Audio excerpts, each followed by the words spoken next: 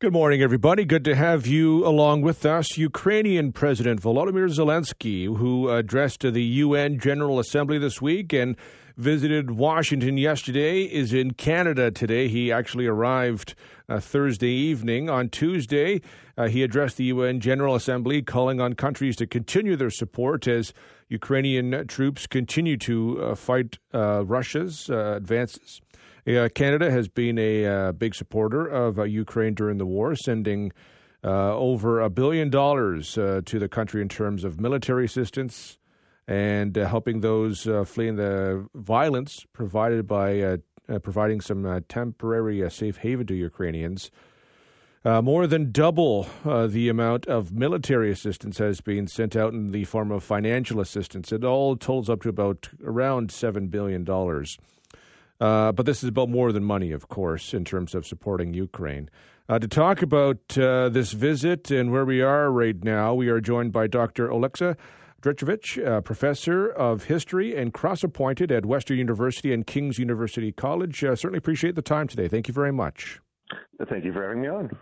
What message do you expect Zelenskyy to give today in Ottawa? Oh, I think it's going to be a message similar to that which we saw with, particularly with the United States, that he's going to, one, remind Canada of its long history of supporting Ukraine. Listeners may not know that Ukraine was among the first nations to recognize Ukrainian independence back in 1991. So I'm sure he's going to touch on that history. Zelenskyy likes to use history to sort of ground a lot of what he's saying.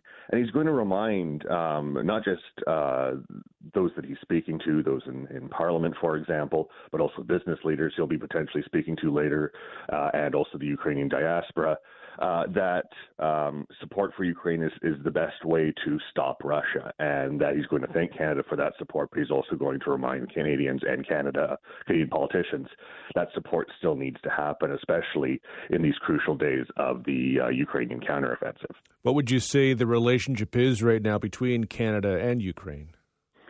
Pretty good. Obviously, we've seen some coldness starting to sort of creep in. Obviously, in the United States, there was some members, for example, of the Republican Party who stymied certain attempts, for example, for Zelenskyy to speak to Congress.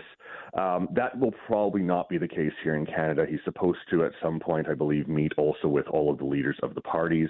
It's going to be a much more friendly environment, and this is sort of just going back to Canada has always been a strong ally of Ukraine, and I don't expect any of the political parties to really rock the boat in that way. Support for Ukraine is something that's going to need to occur for quite a while, even if this were to end tomorrow, and it'd be wonderful if it did. There's the rebuilding that would need to take place, and so this is something I think I don't think Canadians are going to be upset about this, but support for Ukraine is something we need to be thinking about in the extreme long term here. Indeed, and that's why one of the things you'll probably also see, and this is one reason I believe that Zelenskyy also meeting with business leaders.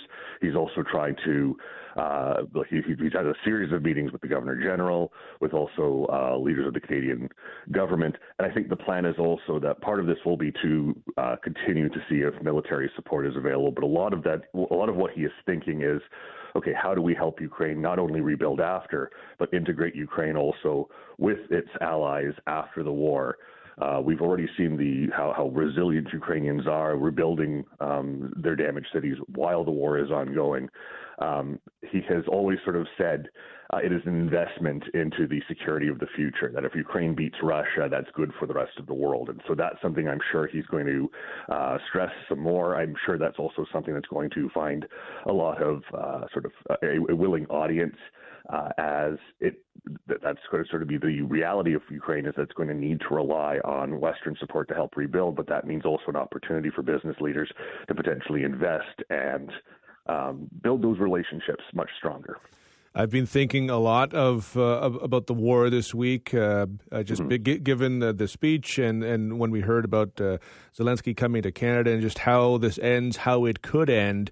It feels like the prospect for peace is very difficult on the Ukraine side of things, given the atrocities committed by Russia. It makes it a very difficult prospect for Zelenskyy to work out a peace prospect, depending on how the details obviously matter, but it's very difficult given all that has happened. I think he would get a lot of pushback in his country, and rightfully so, given all that's happened.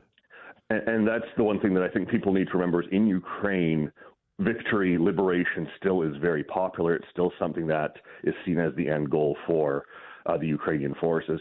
Plus, we also have to realize that even if for some reason there was a reason for Ukraine to consider peace at this moment, and right now the counteroffensive is still going on, they are making smaller gains, they still see this as a very winnable war of liberation for their territory. Whereas we have to also remember that while talk of peace is something that has been floating around, Russia has made it very clear the only peace they're interested in is one that allows them to keep the territories that they have so-called annexed.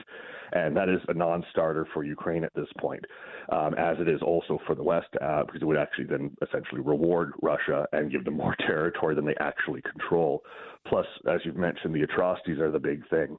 We know that Russian forces are committing significant atrocities. The United Nations, Human Rights Watch have done a great job of reporting and trying to find as much as they can to make a case to show the war crimes and atrocities taking place. Zelenskyy has also made that, has stated that again in the United Nations, also to those he met in the United States. I'm sure he'll mention it also to those he meets in Canada here today. That's the one thing that's also looming in this, is if Russia controls Ukrainian territory, Ukrainian lives are still at risk. I mean, is Ukraine joining NATO? It's something that's been discussed. Is that more of a possibility the longer this goes, do you think?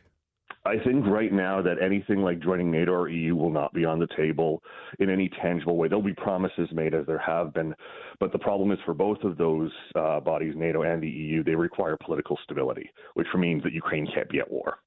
And the problem also is that there's a number of nations that also still are hesitant to, for example, bring Ukraine into NATO, still fearing what could happen with what the results could be, response could be from Russia. So there's still not necessarily consensus on what security guarantees, for example, would look like for Ukraine. If Ukraine defeats Russia, though, and is able to liberate that territory, that is the best case it can make for saying that they are a worthwhile partner to join both NATO and EU, and for that relationship to essentially continue to grow as opposed to be stymied by concerns about what might be next. The best way for Ukraine to promote itself is to win. We will follow closely. Certainly appreciate the time today. Thank you very much. Thanks for having me on.